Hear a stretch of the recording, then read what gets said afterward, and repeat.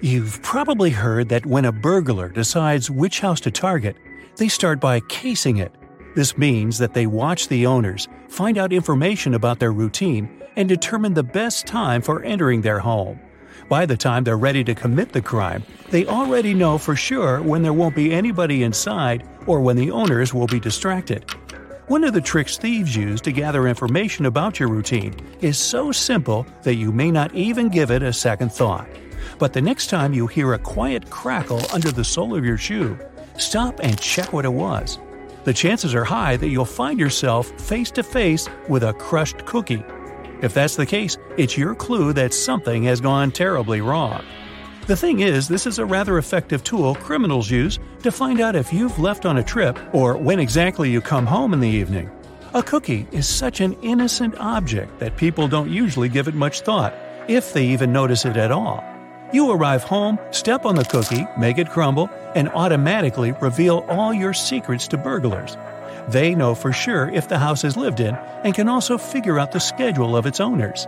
Things get even worse if you're away from home. The cookie under the doormat remains whole, thus alerting criminals that the house is perfect for a break-in. So, if you find some treats under your doormat, that's pretty bad news. Someone is interested in your house and watching it. It might be a good idea to notify the police or take some safety measures. Now, the ploy with a cookie is just one of the numerous tricks used by burglars. One more sign that can alert you to the fact that you're being watched is white pebbles left near the house or in the driveway. This means that a criminal has already visited your home and marked it as worth entering. Another reason why thieves may have left the pebbles is to indicate that your house stays empty during the day. So, if you're walking along the street and notice a USB flash drive sticking out of a curb or a wall, don't get confused. You have most likely stumbled across a dead drop. Despite its ominous name, this is a global art project that has borrowed some tricks from the world of spies and espionage. Lots of people who know about this project are happy to be able to put on their black coat and dark sunglasses and go to swap confidential information with others. The thing is that many decades ago, spies had their own ways to exchange secret materials. There was a live drop when spies met in person, but this was often extremely dangerous. That's why a dead drop system was invented. In this case, some loose bricks in a wall in an alleyway hid important documents that had to be picked up later. Nowadays, there are more than 1,500 dead drops all over the world, and the accumulated data on these flash drives reaches 10 terabytes. You can come across a dead drop on any continent you visit, except Antarctica, maybe because there are not so many walls there. So, if you find one, what do you do with it? First of all, it's highly inadvisable to connect random USB flash drives to your computer. You never know what viruses are lurking there, looking forward to destroying your hard drive content. And while risk is a part of the game, don't overdo it.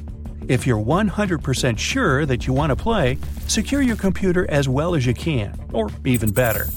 Secondly, you can't even guess what information will be waiting for you on a flash drive. Anyone can download videos, photos, or text files, and this has already led to several problems.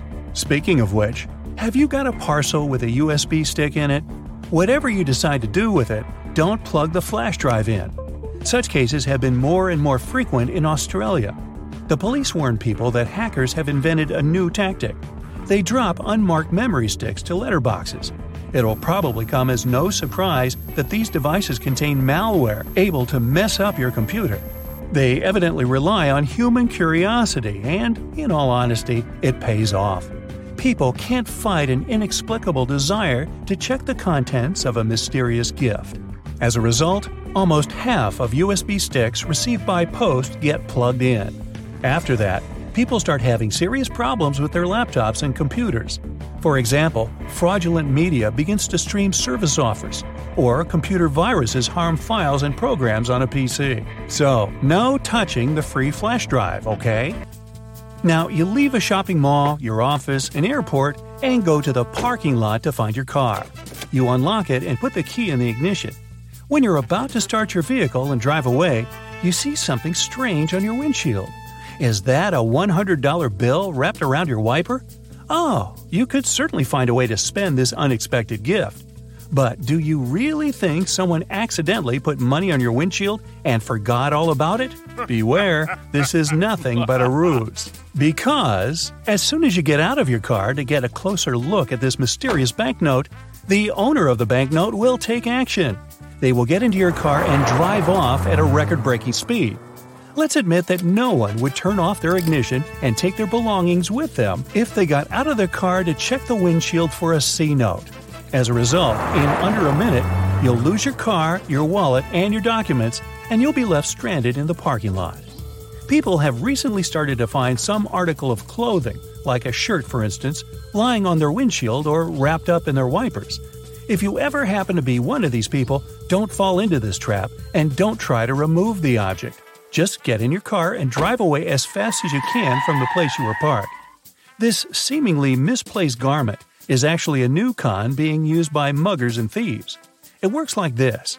If you see some random piece of clothing that prevents your wipers from moving or obscures your view, your first reaction will be to remove it, of course. But while you're distracted untying it or trying to get it off, the criminal has plenty of time to jump you. The most common place for this sort of scam is parking garages. They're usually badly lit and pretty deserted, which means there are few witnesses around and plenty of dark spaces for the attacker to lie in wait. Now, if one day you come home and notice some graffiti or markings on your door or house, call the police immediately. Even if it just looks like a teenage prank or a simple scratch, it's better to be safe than sorry, because burglars use certain marks to tell other criminals different things about your house. For example, something resembling a Roman numeral 2 means that the homeowners are rich, so the place is a great target. On the other hand, a crossed circle tells other burglars that there's nothing valuable to take from the house. Kinda makes you want to mark your own house like that. Now, a long horizontal rectangle divided into 4 parts means the place has a big aggressive guard dog. A triangle divided into 2 parts by a vertical line tells criminals to hit the place only at night, while a reversed one says that a house or apartment is free after dinner. And something looking like a combined A and K lets their fellow burglars know that the house is always full of people.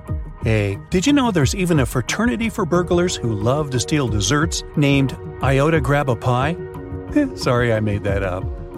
A new trick being used by car thieves, and that's the trick with a coin. They slip it into the space between the door and the door handle. When a car owner thinks they've locked the door with a remote, the vehicle is, in fact, still open. The coin prevents the lock on one of the doors from working. As soon as the owner walks away from the car, the thief has no problems at all opening the door and driving away.